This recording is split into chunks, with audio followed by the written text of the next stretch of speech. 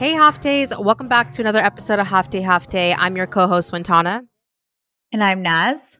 And we're so excited that you all decided to return for episode 2. We've got a really good episode planned.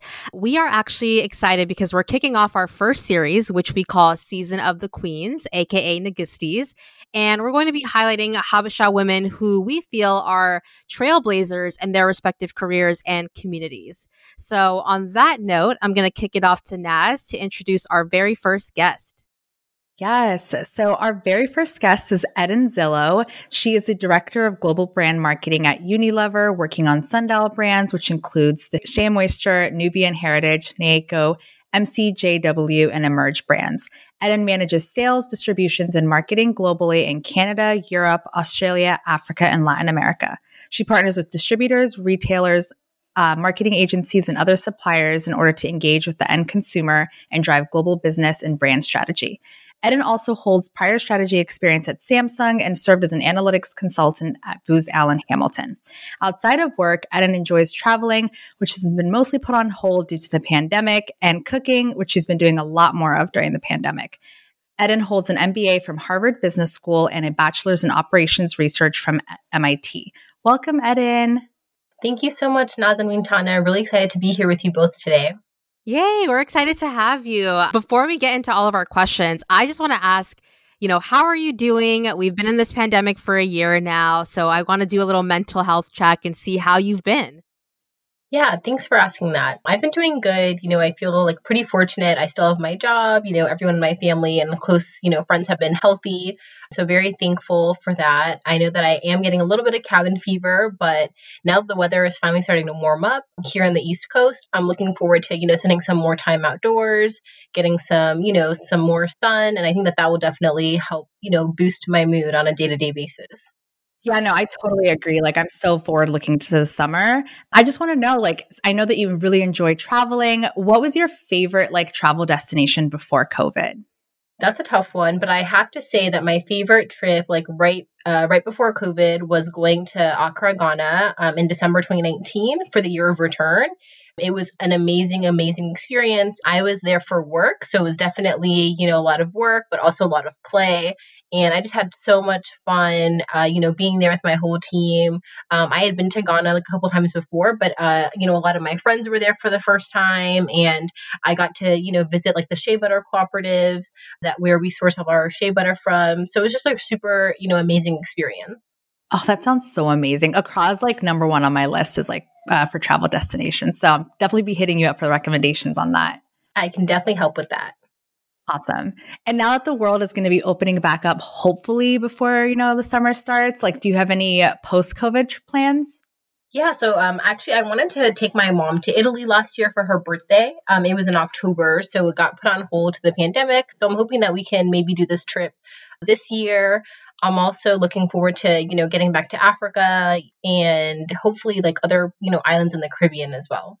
Oh, that sounds so amazing. I feel like there's it goes to say that traveling with your parents is probably one of the most best experiences that you can have. I think you just learn more about each other. So I really hope that you guys can make that happen this year, God willing. Yeah, thank you so much.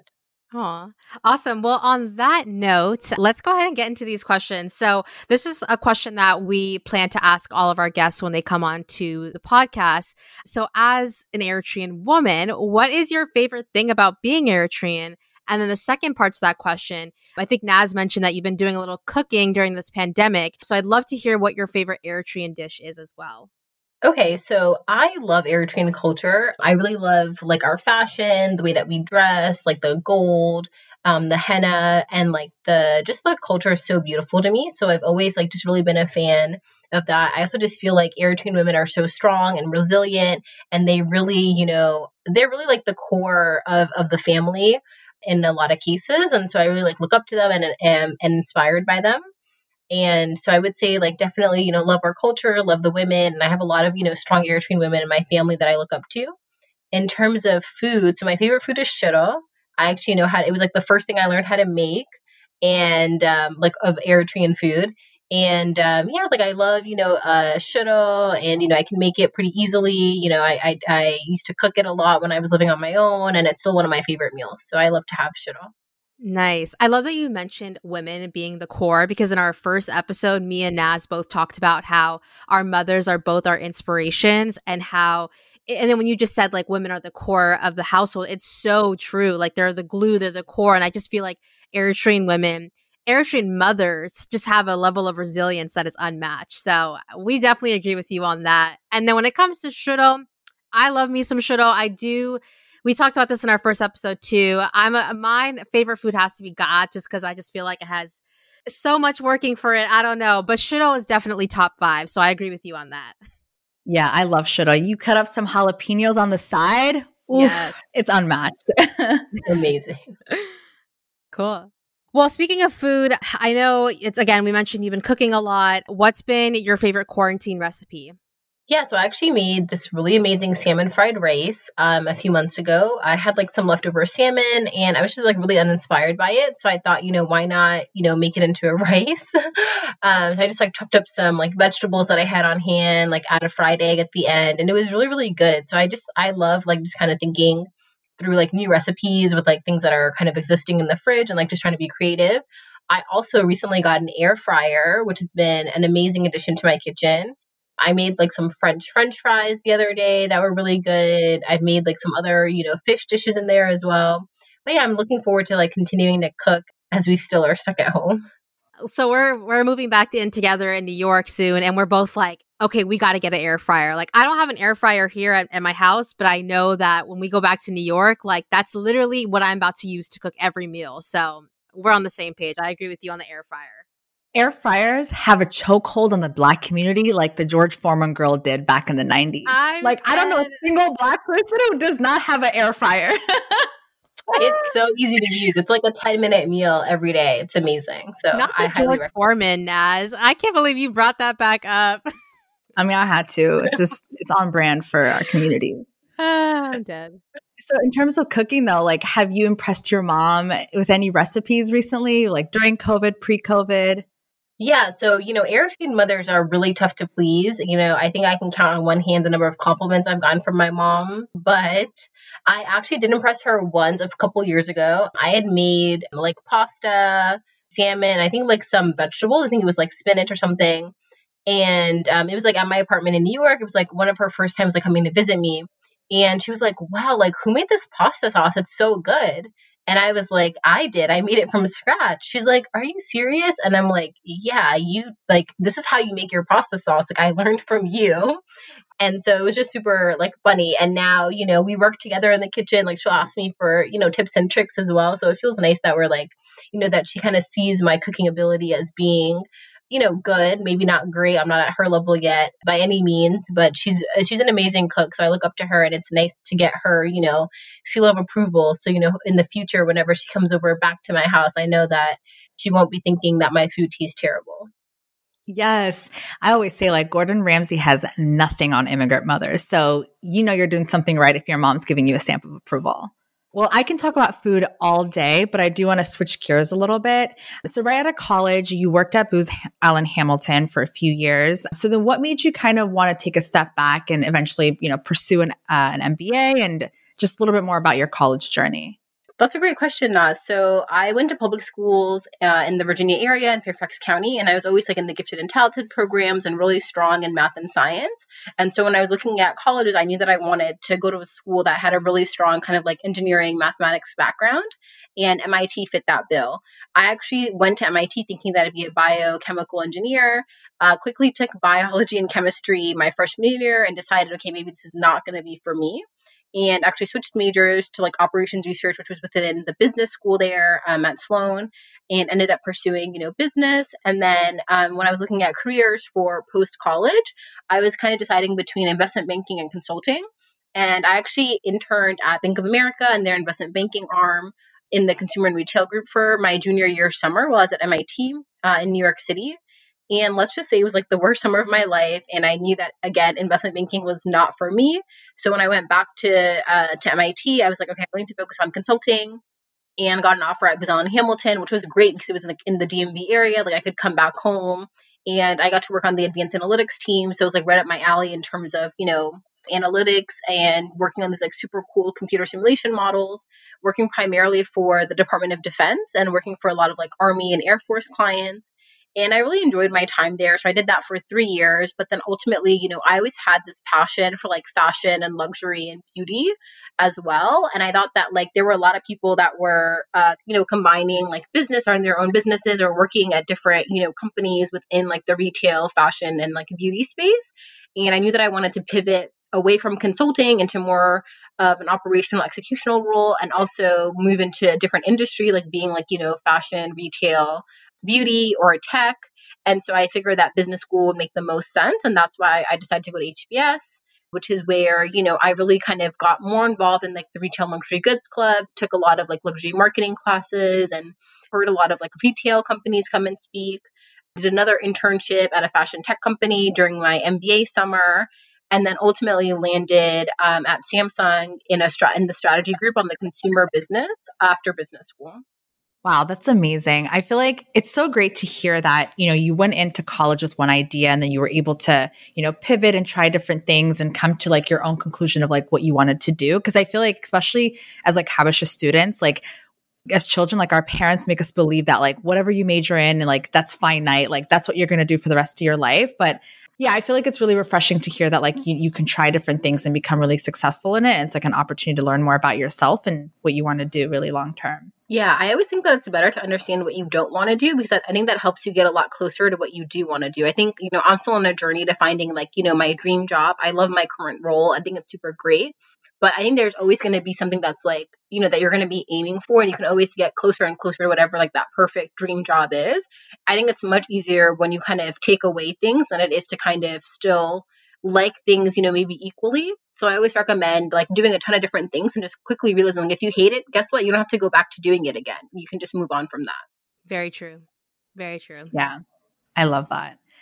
So, I mean, you work at Unilever, one of the brands that you manage is Shea Moisture. I love Shea Moisture. They always have my curls popping, 4C hair, type 4 hair in general. Like Shea Moisture is amazing. I just want to hear more about your experience at Shea Moisture and what have been some of your favorite memories or trips that you've been on for work. So after Samsung, I came and I joined Unilever on the Shea Moisture brand doing global brand marketing. And I also, similar to you, like love the brand, had been using it, since my kind of transition to curly hair in college. And I also just love like the founder story. It was a like Liberian American founder that really like built the company up for, 27 plus years. And so while we were super well known in the US, we still have a lot of opportunity to grow globally. So I joined the team 3 years ago to really think about global expansion. And I've managed, the Latin America region. I've managed the Africa region. I now manage like Canada, Europe, and Australia. And it's a blended role where I manage like all of our sales distribution and work with our local Unilever partners in those markets, as well as lead all of our marketing efforts. So we're digital first for the most part, do a ton of like social media work. We also work with a lot of influencers. And so I got to work on a lot of like really, really cool campaigns. And one of my favorite trips actually was the year of return in Ghana, which I know I already mentioned. But I think the things that I did there for work were super interesting because there was Afrotella, which is like one of the biggest music festivals that happened. And we had like a Shea Moisture stand there. With the year of return, we partnered with the Essence Full Circle Festival crew. And it was a ton of VIPs and celebrities that, had all access, VIP access all weekend. And they got this beautiful kind of like Shea Moisture gift bag when they got to the hotel. We had a Shea Moisture like pamper suite at the, there were 2 big hotels where people were staying. So we had one at each where you could like get your hair braided, get a hand massage, pick up some free products, which was like super, super great. That's actually where I got my own hair braided and it lasted throughout the entire trip. And then I did an influencer brunch where I got to invite like the CEO of my company, the SVP of marketing and the head of our like social impact, which we call community commerce, and did a panel with one of the retailers where we sell our products in Ghana. And it's actually like a mother-daughter duo. And it's like this boutique kind of like a beauty store. So they have a ton of imported brands from the US and Europe. And it was super great just understanding more about the landscape, meeting a ton of influencers. We had this like Ghanaian inspired menu and I really loved it and enjoyed it. And I think my favorite part of that trip was actually going to Tamale, which is, a little bit like I think it's in northern Ghana, where we have our shea butter cooperatives. And I finally got to meet like the women that were, making our shea butter that we use in all of our products. And like, I remember like, it just, it was just so nice getting to meet them, put, a name to their faces and just like see how happy they were and just also understand more about how the shea butter is processed and all of the hard work that they do for us. So for me, all in all, it was a great trip. So I felt like there were so many different things that we got to do as a brand. And it was also like a ton of fun because, so many other people were there for fun as well. And so I really got, the best of both worlds. Wow, that sounds amazing. I really want to go to Afrochella. Like, I truly think Afro beats in the summer is unmatched. Like, it takes you to a different world.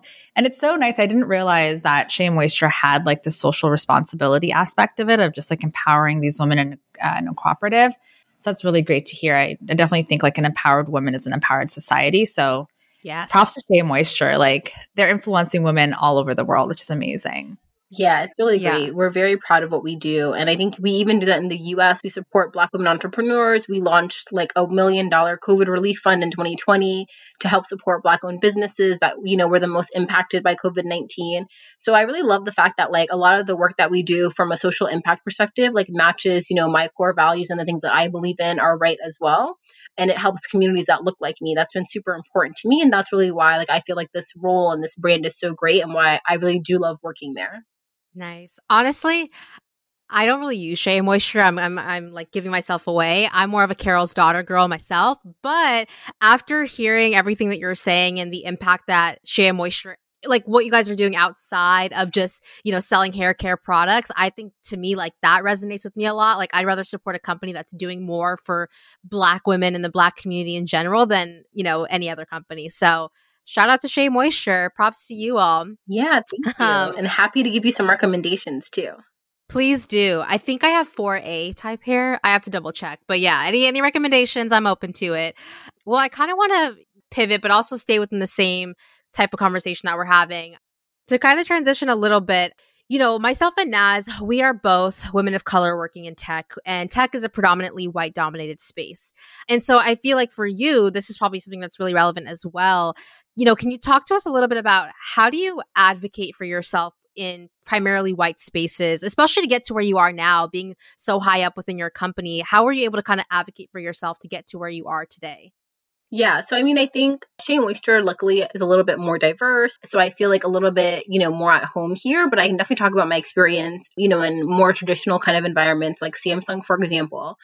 I think it's super important to have a mentor and a sponsor.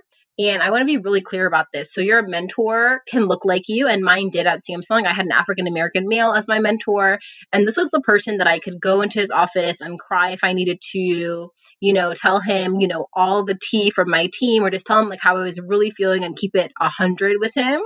And know that it wasn't going to leave that room. It wasn't going to go anywhere. And that, he could help, guide me and think through, what are the solutions that can make things better for me. On the same hand, it was also important for me to have a sponsor that did not look like me. So I supported a lot of, VPs and SVPs in the product marketing. And there was only, one African-American woman SVP. And basically the rest were all like white men. And so I just kind of picked the ones that I could relate to the most and just found things that, I could relate to them with. And I would work on projects for them. I would make sure to like over deliver on the projects and work super hard so they could see my work ethic. And then, I would just go and have, set up a one-on-one with them and just talk to them. So actually, I think I had two, sponsors, I would say. One was like a VP and one was an EVP actually. And I think what was great is that I think that when you have someone that doesn't look like you, because there's still more of them, unfortunately, right, that have a seat at the table, it's important that they know who you are and they're advocating for you, right? And that's why I always say, and that's why I always recommend that, your sponsor should not really look like you. You should try to pick someone that's the complete opposite of you. And, it's always much easier to like look for people that look like you. Like, and for me, I always find it problematic when, there's always those like African-American or Black ERGs, and there's always like, the sponsor, and there's always like two senior, Black people at the company. And then it's like, all the Black employees want like that one person to like be their mentor, that like those two people to be their mentors. And I think it's great. Obviously, you want to be able to relate to Black excellence. You want to be able to reach out to them and lean on them. But I think it's just so much stronger when you have someone that doesn't look like you, not only because they don't look like you, but because they can give you a different experience and different exposure. And you do have to force yourself to be comfortable. It can be uncomfortable. You do have to put yourself a little bit out there, but I think it does, there are definitely rewards to doing that. Yeah. No, I love that you said that because I do think that naturally we gravitate towards like the Black leaders at the company, but it's like every Black person at the company wants that one person to also be their mentor, like you just said. And I think sometimes it is us just staying in our comfort zones because we feel like, well, hey, we can relate to them. Like, they were probably once in our shoes, especially being a person of color.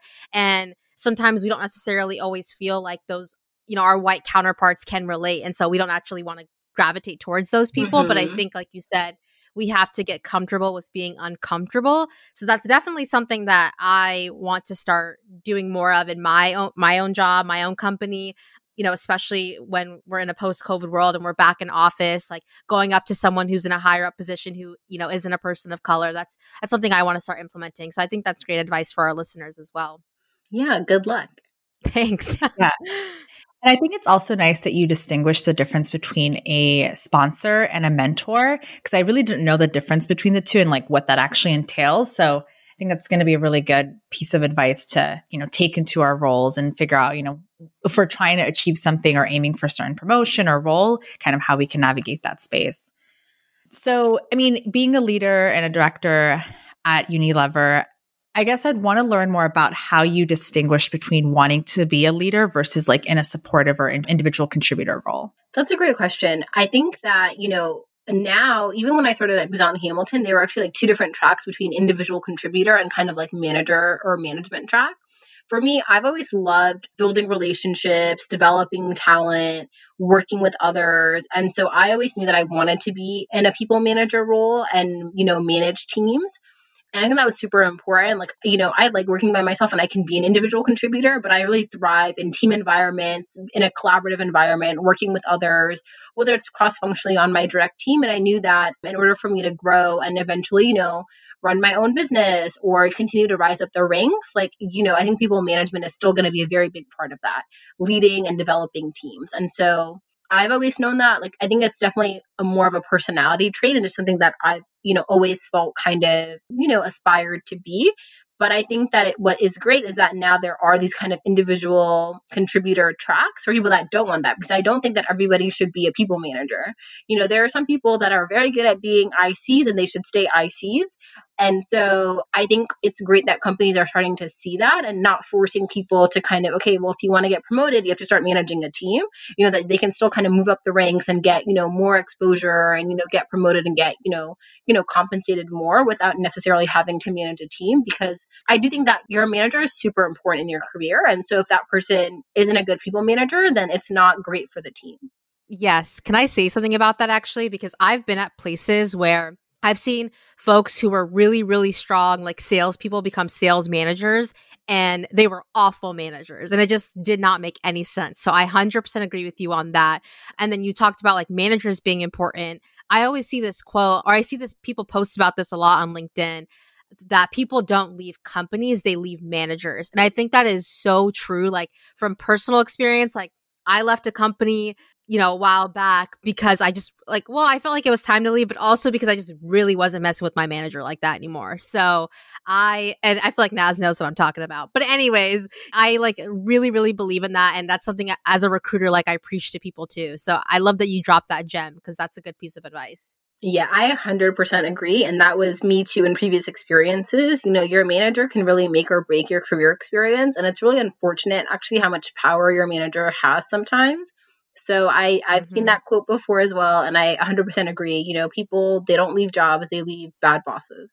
Yeah, I agree. Cool. Well, kind of backtracking a little bit, we kind of talked about earlier, like our parents and we as Eritrean folks and children, like we have this like pressure on us to go one way when it comes to our career. So I'd love to hear from you, how are you able to steer away from the traditional path of being a doctor or a lawyer? And what were those conversations like with your parents? Yeah, so I always tell people that I was super fortunate. I feel like my parents are very much on the more like liberal side, very open, and have been super supportive of me growing up. And I think that it says a lot about them and their character. And I feel like really, grateful to have them as my parents because I never felt that pressure, to be honest. But I would say, I think part of it is just also trying to understand where our parents come from. So I know that most of our parents, they're coming from Eritrea, and they only know of these like more vocational careers. That's where they've seen people be super successful, right?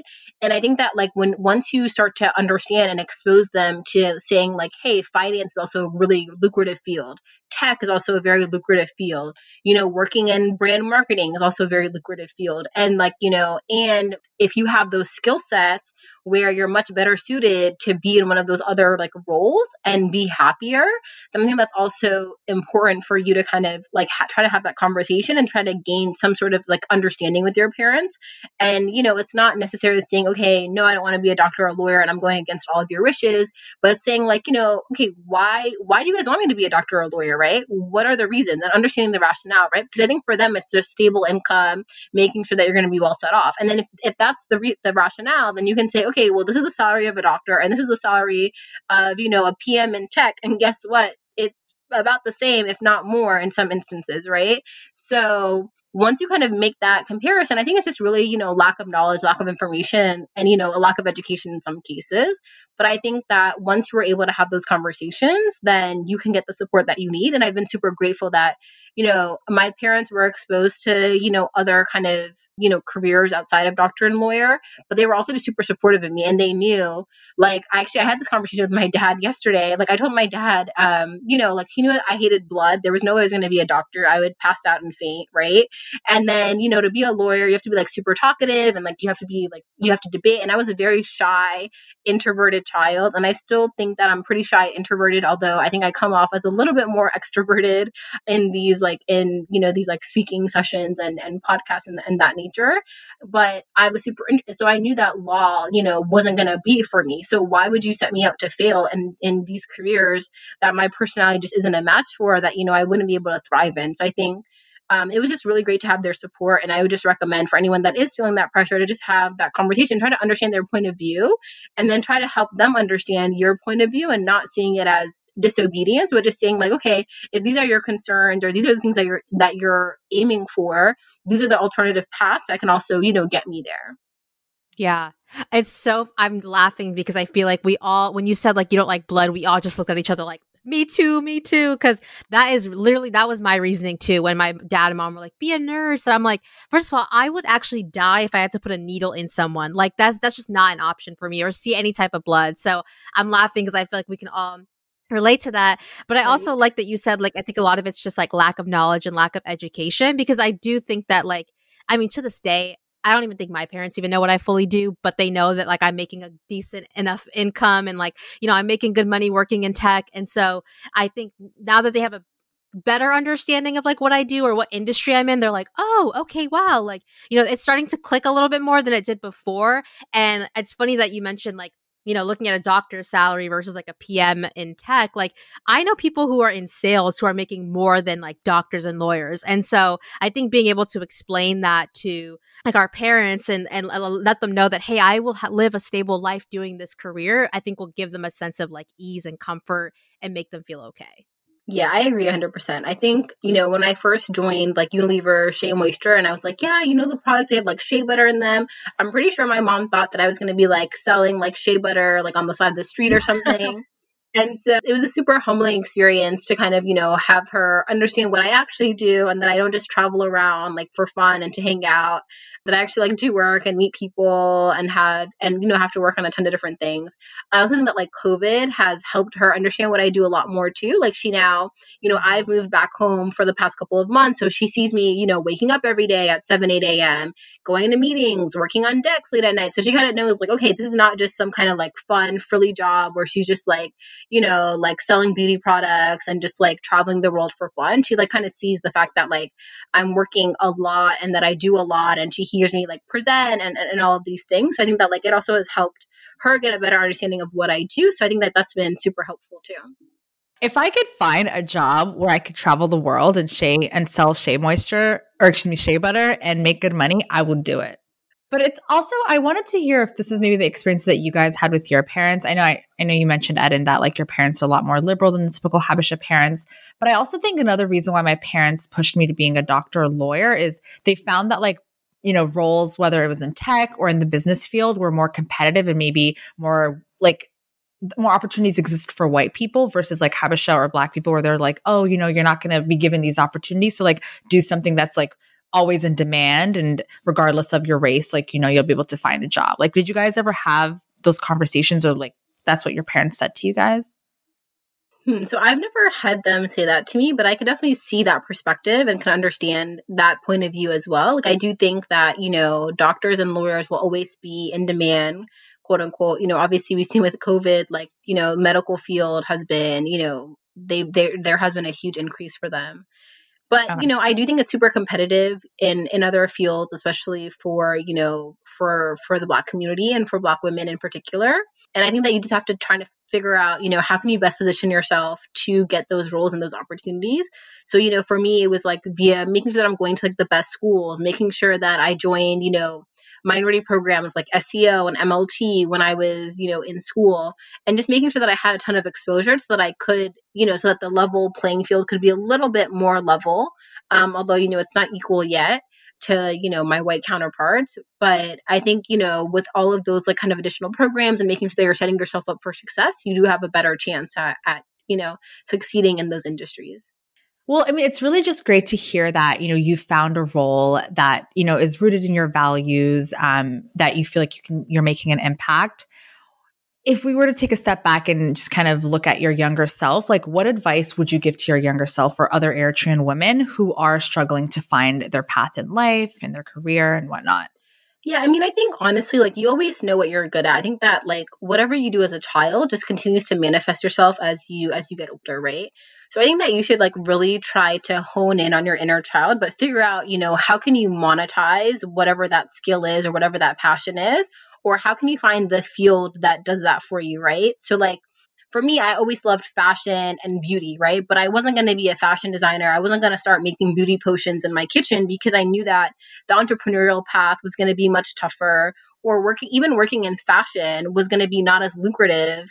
If you just worked at a typical kind of retailer, like it wasn't going to be as lucrative as doing something else, right? So I had to figure out like what path made sense. And working, in CPG and working in brand marketing is a much kind of better suited path that matches my interest with like a good kind of like career trajectory.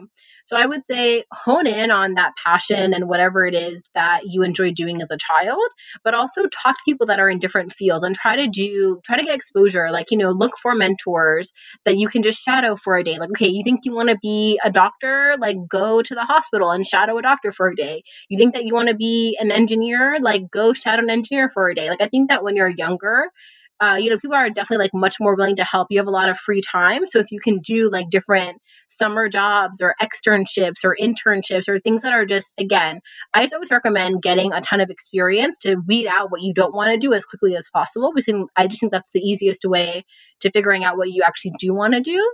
And so, I think like just making sure that you think outside of the box for those opportunities and just like talk to different people. Like I think as kids, you're just taught to be a kid and play and focus on school. But I think, you should try to explore some of these passions in ways that, make sense for your age, obviously. But just like reach out to different people, like look for other Eritreans that are doing things that you want to do. And I think like this generation is super lucky because they're so big, social media is so big. You can find anyone that's doing anything anywhere in the world, send them a DM or an email and, more likely than not, they'll be willing to connect with you. So I think they definitely are much better suited than we were to kind of connect with people that are doing very similar things to what they want to be doing when they grow up. Yeah. That's amazing.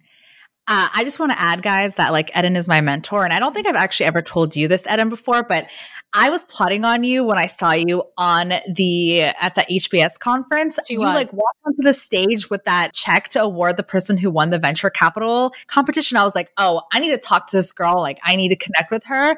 And I actually remember the first thing that you told me when we met up in New York was, you loved working in fashion, but you also knew like what you were good at. And you're like, how can I find a role like where I can, capitalize on my skills and still be working in an industry that I love? And like, I've taken that and like, it's really helping me. I've been using that to just kind of like gauge like what direction I want to go in and like finding a way to like apply what I'm good at in industries that I love. Yeah, so there you go. And, Naz has a great strategy to finding a mentor. Go to an event where they speak, stalk them, follow up with them, and, make them your mentor without even telling them. I think it works. I think it works really, really well. No, but I love that. I think that more people should do that, honestly. And I think that, yeah, you should just figure out like what you're good at. Like, as I said, I can never design a piece of clothing. I barely know how to sew. Like, if a button falls off, I'm like, okay, how can I get this to the dry cleaner to get it fixed? So like, I knew that as much as I love fashion, like I wasn't going to be a designer. So I had to figure out how can I work in the industry, but not, understand that I had limitations to my skill set. So I definitely agree. Like figuring out, how you can make it work is like the most important thing. Yeah, it's so funny. I'm about to put Naz even more on blast. When she came back from this concert, Eden, this conference, she literally was like, "Oh my god, I just met like this bomb ass like Eritrean girl, like a woman, like she's like killing it in her career, like she won this award, like I'm literally about to make her my mentor, and she's from New York, so you already know we're about to be friends." Like she was going on and like she didn't even care to talk about anything else that happened at this conference besides the fact that like you were there. And I was like, sis, it's funny that you said stalk because I'm like, you're low key giving me stalker vibes by like saying all this because she doesn't even know you yet. But it's funny to see how all this has come full circle. And now you're sitting here on our podcast. So I guess it kind of worked out that she did stalk you. Yeah, I would say no. Stalking is a little extreme, but we had a coffee in New York, I think like a week or two after, like right before COVID kind of happened. And then we were able to link up again like over the summer when I was back in New York. I had just moved to Brooklyn. So I think it's been really good. Also, I mean, our parents ended up like knowing each other too, which is always helpful. And also like very like normal for our community. So that also like kind of helped Yeah. too. Yeah, our community is like way too small. Like you're either related to someone or your parents know each other. Like it's insane. Yes. Wait, actually, I'm just going to say a quick little story because I think this, you just said like you're related to someone. When I was younger, one of my, like, fake, cousins, she's not my real cousin, but one of my cousins, she went to a graduation party. I think she was like 15 at the time. And she saw this, Habesha guy at the party and she was like, "Oh my God, he's so cute." Like, I think it was like her first real crush and attraction to this guy. And then she ended up, later on finding out that like, he's like her first cousin. He like just moved from Europe to the US and like, she was flirting with him the whole time. And I was like, damn, like you just really never know. We go to these festivals thinking like, are you going to find someone just to find out like, hey, they're probably your cousin. Like, it's just, this world is too small when it comes to Habeshas. Yeah, it really is. Anyways, well, that pretty much concludes all of our questions, Ed. And I have one fun question that I want to throw at you that is off topic, but I'm just going to ask you. So, if you could time travel, would you go back to meet your ancestors or forward in time to meet your descendants? Ooh, this is super tough and super challenging. I would have to say that I would want to time travel into the future and meet my descendants. I am really, really big about like leaving a legacy, like building generational wealth, like really trying to set my kids up. And I would love to see the impact of all of that. As much as I want to know more about my ancestors, I grew up very, very closely to my grandmother. So I feel like I have a good sense of my history. I'm also a very like a type A person. I always am planning for the next thing. So I think that if I had this like cheat code and got to see the future and got to see my descendants, it would like just make me feel like so much happier. Whereas right now I feel like there's so much in the unknown. So yeah, I would definitely choose going into the future and like seeing my descendants and hopefully, they're really happy and they're really successful and they're making me proud. Aw. Wait, Naz, I want you to answer that question too, because I don't think I've ever asked you. Oh, okay. Well, I was going to say, like, that's a great question. And Eden, I totally agree with you. I think setting up generational wealth and seeing that, like, your kids and your kids' kids are doing well and also just like building off of what you started. So I love that. For me, so I actually would do the opposite, mainly because I'm actually really interested in like history and anthropology. I always tell myself, like, after I'm done with corporate America, I'd like go back and get like a PhD in anthropology. I'm really obsessed with like Eritrean and like just East African history and just understanding like where we came from, like if, just like our overall culture. So I would do my ancestors and I would want to go back to pre-Axum Empire. Yeah. Wow, you want to take it all the way back. Okay. Yeah. Like Queen of Sheba. Like I want to see what she was doing back then. I'm dead. I love that. I actually agree with you, Naz. I think I would do ancestors too, only because like unfortunately, like both of my grandpas died before I was even born. So I would love to meet them and like my great grandparents as well.